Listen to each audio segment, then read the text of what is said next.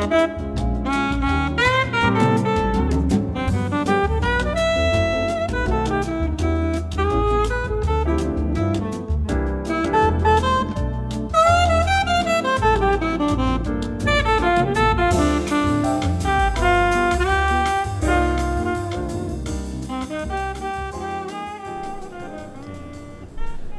にちは。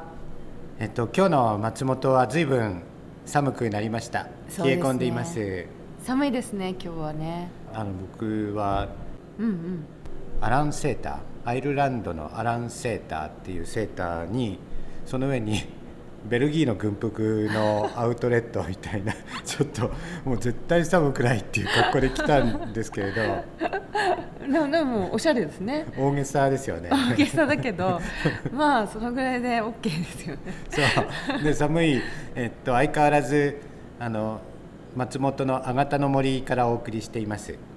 で、下は斉藤記念オーケストラの合唱団、SK 松本合唱団のオーディションをやってるんで、今2階の教室にいるんですけれど、1階の教室はなんかクラシックの歌声が響き渡ってますね。そうですね、すごく心がね癒されました。そうで、この部屋はガスストーブのシューっていうバックグラウンドノイズはガスストーブです。で、多分お昼近くになると隣の部屋にブラスバンドの練習の人が来て、また別の BGM が入ると思います。音楽的音楽的すごいね、豊かですね。はい。で、人工生命とヨガのポッドキャスト、前回は終わりの部分が、永井仁さんという哲学者の話になったんですけれど、前回を振り返ると、まず心の正体に迫る3つのストーリー。一つは唯物論で、もうこれは脳の中のすべて生態的な物質によって心とか意識とかすべてが作られているっていう物質だけで説明する理論ですよね。で、もう一つそれと対立するのが二元論で、その脳の神経や脳細胞の働きっていうのは前提にするものの、それを起動して人間に意識を与えている別の実態があるんじゃないか。で、これは広い意味では経験とか偶然性とかっていうのは一人一人違いますからね。偶然性なんてもう人間の力ではどうしようもないんですけれど、そうですね、そういうことも含めて、人間が預かり知らないところの関与があると。だから物質と他のものっていうことで二元論、で3番目に紹介したのが、永井仁さんという哲学者が唱えてますけど、懐疑的な思想ですよね。だいたい意識があるなんてどうしてわかるんですかと、隣にいる人に意識があるなんて説明できる、あるいは証明できるって言われると、そうですよね。そうですよね。意識があるかの証明はちょっとできないし、できないですね。いうところに永井さんは持っていくんで、そうすると、二元論とか唯物論という問題の設定が哲学的にはダメですよねという、そういうところまで、行きました。だから3つ紹介したんですよね。懐疑的な考え方と唯物論と二元論と3つ紹介して、で言葉の重要性っていうのを改めて感じたんですけれど、人間はそういうふうに考えを言葉で表現してるんですが、でも、ここで哲学者ヴィトゲンシュタインが出てくるんですけれど、彼はもう世界っていうのは言葉で表現されてる、表出されてるものだからっていうことを、考える時の出発点にしていたようなんですけれど、でもじゃあと思ったんですよ。言葉っていつ人は手に入れたの？そう考えたんですね。で、これもいろいろ調べてみると、いわゆる先行研究ってやつがあるんですよ。で、そういうの調べてみると、例えばクジラの仲間って賢いじゃない？そうですよね。シャチとか賢いよね。そうすると彼らは音は出せるんですよ。複雑な音をいっぱい出せる。で、シャチがアシカの群れを襲うときは、キュッキュッキュッとかなんか鳴き声を割と可愛いんだけど、出しながらイルカみたいですね。そう、いや実際もっと叫び声みたいなのあるのか、その全部録音してるYouTube の映像でもあればいいんですけど、ちょっと僕が見た YouTube の映像は比較的可愛い声、可愛い感じだった。なんだけどそれで連携して、その氷山に群れで体当たりして、氷山って言ってもちっちゃいやつね、アシカが乗っかってるような氷の塊をひっくり返して、でアシカを襲うっていう多分ナショナルジオグラフィックかなんかでも映像があったんですけど、とんでもないことしますよね。そうですね。チームプレーだもんね。でそんなに賢い彼らに話し言葉はあるのか、音はあるんでしょ。音のバリエーションはあるんですよね。だからいろんな音が出せるんで連携は取れるんだけど、彼らには文明がないから複雑なものはないんだよね。そうですね。そこのレバーを押すと歯車が回ってそうか電子回路が働くからみたいなことは言えないじゃん。言えないですね。だから電子回路みたいな単語はないわけですよ。でそこに対して研究してる人がいて、でこれ1999年にマーチン・ノワークっていう人とデイビッド・C・クラカワーっていう2人の研究者が、音とそれから人間の言葉の違いを研究してるんです。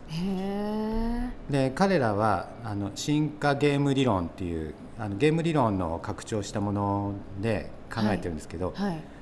ゲーム理論っていうのはちなみにですね、教えてください。ゲームに勝つとか、ドラゴンボールのなんかみたいなそっちのゲームではなくて、経営学とかに出てくるんですけれど、そのある限られた資源をどういうふうにして、そのビジネスの競争に勝つかみたいなのを、ゲーム的な観点で理論化したものとしてゲーム理論っていうのがあるんですよ。でそこに生物学的な考えを取り込んだものに、進化型ゲーム理論っていうのがあって、で先ほどの1999年の研究ではこれが活用されてます。そうなんですか。で音だけで全部表現しようとすると、ちょっと難しいことがあって、日本語ではほら降ってくる雨、それから松本市民の人が冬になると舐める飴、飴市？そう飴市。あれなんか松本市内をこの間歩いてたら、なんか飴の専門店を発見して、そうなんですね。飴のちょっと待って、飴の専門店ビジネスに成り立つんだと思って、そうボーディーズのコンサート行くときにGoogle マップで見たこともない道を通ったら、飴屋さんがあったんですよ。で飴屋さんって何みたいな、お菓子屋さんじゃなくて飴屋さんでしょ。飴だけ。そう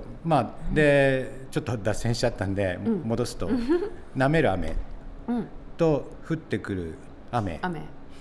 微妙な違いですよね。イントネーションの微妙な違い、違いますね。で箸、かかってる箸、食べるときに使うお箸、それから物の端っこ、全部ちょっとしたイントネーションの違いはあるものの、音は一緒じゃない。そうですね。他にも多分いっぱいあるよね。あるよね。今ちょっとパッと思い浮かばないけど、豆そう熱心に物事をやるのは豆にやる、で食べられるのは豆なるほど。でもピーナッツは日本語で落花生って言って土の下にあるでしょ。で大豆とかは植物でちゃんとつく地上につくじゃない。コーヒー豆もそうですよね。カカオもそうだよね。だからカカオとか大豆とかコーヒー豆の仲間とピーナッツ一緒にしちゃいけないんだって、この間とあるバールで聞きました。本当だ。違うんだよね。違いますね。で何の話してる？何の話？豆ですよ。豆もだからその固有名詞だけで今ピーナッツだとかカカオ豆だとか、それからコーヒーの豆の他に大豆とか小豆、インゲン、ね、こんなにたくさん固有詞があって、でこれ多分そのシャチの世界にはないんですよ、はい、シャチの世界にはアシカの種類は3種類くらいもしかしたらいるかもしれないけど、で氷を倒してアシカを落っことそうぜっていうのはなんか多分単語というより音の羅列で氷アシカくらいで成立してるかもしれないかもしれない、だけどこれ単語が増えてくると単語の羅列だけでは会話が成立しなくなって、雨が降っている時に飴を舐めたかったら、飴飴っていうかっていう話ですよ、無理じゃない、何言ってんだろうみたいな無理、難しいですね、難しいですよね。でコミュニケーションエラーがあるわけですよ、で単一のもののことをある人は一つっていうし、一個っていう人もいるから、やっぱりその違う集団が多分日本にもいて、違う集団が出会った時にコミュニケーションエラーがあったわけですよ、会話が成立しない、今だってその知らない方言に出会うと会話が成立しないんだけど、それを助けてくれるものが日本語の場合にはテニオ派だとか、過去形現在形みたいな文法ですよ、僕が小学校6年から中学2年にかけてとっても苦労した文法ですよ、もうスルーしたかな私は。スルーしたいや勉強しないってことですよ。そう形容詞とかね、動詞とか何っていろいろね本当に、でもめんどくさいなと思ったけど、でもさっきのその研究によると、文法が生まれたのはゲーム理論で説明つきますよと。なぜなら、文法が存在しないときにはコミュニケーションエラーが起きるでしょと。で古代社会ではそれによって争いとかが起きたら、争いのコストがかかるじゃない、多分その暴力的な衝突になったら損害甚大だから、そういうコストを避けるために古代社会の人は違う単語の組み合わせの間でも成立するような工夫をしてって、これが実は文法なんだけど同時に言葉の発達になって、だから頭をすごく使うことになったんで、人間の中で、ここでいう人間っていうのは現生人類って言った方がいいかな、2万年とか前の人類の中では、頭の中でそういう革命が起きた。だからその革命のおかげで人間たちは言葉が喋れるようになったと同時に賢くなったっていう、そういう説明をしている研究者がいました。だから確かにその音だけで考えるよりは、より複雑な構造を持ち込んだっていうことですよね。そうですね。でそれを赤ちゃんの時から訓練されるわけだから、最初ママとかしか言ってないのに、多分ママっていうのもだから食べるものなのかお母さんなのかお父さんなのか、その社会によって多分解釈が違って、そうですね。でそれもそのだんだん訓練して文法を覚えていくわけでしょ、で社会の一員になっていくんですよね。なっちゃうんですよね。嫌そうに言わないようにしましょう。なりますよね。なりますよね。だけど逆の人たちは、あえて社会に同一化したくない人たちは自分の固有の言葉を使えばいいんですよ。そうですよ。原宿の竹下通りにいる人たちは大人の社会と自分たちが違うっていうことを差別化したいから専用の言葉を発明するじゃない。ギャル語だよ。なるほど。で、多分僕たちが聞いて知ってるギャル語っていうのは今はもう使ってない。なぜなら世の中に広まった言葉を使ってたら世の中の人に伝わっちゃうから、それは意味ないんだよね。だからギャル語はもう毎回新しく作って、毎回世の中の大人たちがついてこれない状態にしとかないと、彼らの社会は成立しないわけですよ。そうか。そうなんだ。そうだからギャル語っていうのはもう瞬間瞬間に発明していかないと、でできれば竹下通り界隈で通用するようにしといた方がよくて、日本全国通じちゃうとテレビで取り上げたりするわけですよ。そうですね。最近のギャル語こんなもんだって。多分テレビで取り上げて最近のギャル語こんなもんだって言ってるのは2年前の話だから、ね、本当現役の女子たちは、なんか古い話してるぞって思ってるはずなんだけど、それが彼女たちの社会革新なわけですよ。すごい想像力ですね。そうしないとその現在社会と彼女たちの社会を分けられないから、だから発明の連続になるわけですよね。本当で、人間の社会もだから自分たちを確立する上では発明の連続で、単語と文法が両輪のようになってどんどん新しくしていったと思うんですよね。そうしないと自分たちが他の人たちと違うことが表せない、ね。だから多分宗教なんかもそうなのかもしれないんだけど、自分たちの民族は私たちですって言った時に、私たちが話しする言葉はこういうものですっていうのを確立する必要があったから、言葉って半分以上は社会のものなのかも。社会の中にある常識的なワードから輸入してこないとうまく使えないから、例えばこの社会ではこの食べ物のことを飴って呼んでるとか、この社会ではこの黒い塊をチョコレートって呼んでるとかっていうのも、あらかじめその社会に入った時知ってるから言えるわけじゃない。言えるけどね、赤ちゃんは知らないからこれチョコだよって言われて食べて美味しいっていうふうに反応すると、チョコレートってなるんだけど、大抵赤ちゃんの時食べさせちゃダメっていう、そうですねダメだよとだからあれいくつで分かるかです。コーヒーと一緒ですよ。コーヒーも子供のうちからそんなもの飲ませるんじゃないみたいなっていう常識がなんかね言われちゃってますもんね。でもともかくその社会人になっていく過程でその社会で使われている言葉を取り込むから、言葉の半分は社会のもので半分はそれを取り込んだ人の中のものだから。そうですね、これってなんかすごくもしかしたら意識もそうなのかもなと思って、意識っていうのも、最近僕は半分以上は社会に存在していて、その社会と自分の心の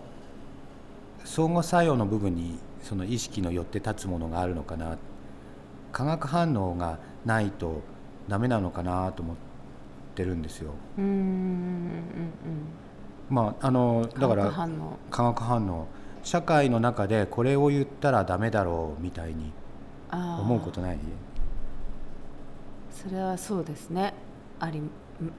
これを言ったらダメだろう、この社会では、ちょっとだからグッて詰まるじゃない。感情を抑えたりするでしょ。それはあります、でも感情を抑えるブレーキが働くっていうのは、社会あってこそで、もしね、なんか超新型ウイルスのおかげでユーラシア大陸で一人になっちゃったらもう好きなこと言えばいいですよね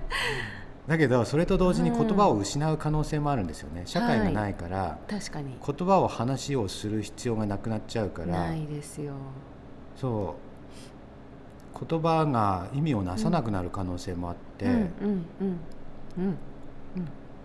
だからでこれすごくそのコンピューターの上に意識を生む時のヒントになったんですけれど、今までのアプローチって一つのコンピューターだけで何とかしようとしてたわけ。一つのコンピューターの中にすごい CPU、速いやつ、すごい大量のメモリですごいソフトウェア、っていうふうに考えてたんだけど、もしかすると人間の脳みたいに一つ一つはすごくないコンピューター、すごくないメモリの量、大したことのない働きだけど、それが無限に連携していくことによって生まれるものが意識だったとしたら、一つのコンピューターにこだわってたらダメなんじゃんっていう。おおわ、なんかいい感じの面白そうです。そう、はい、面白そうな話になってきましたね。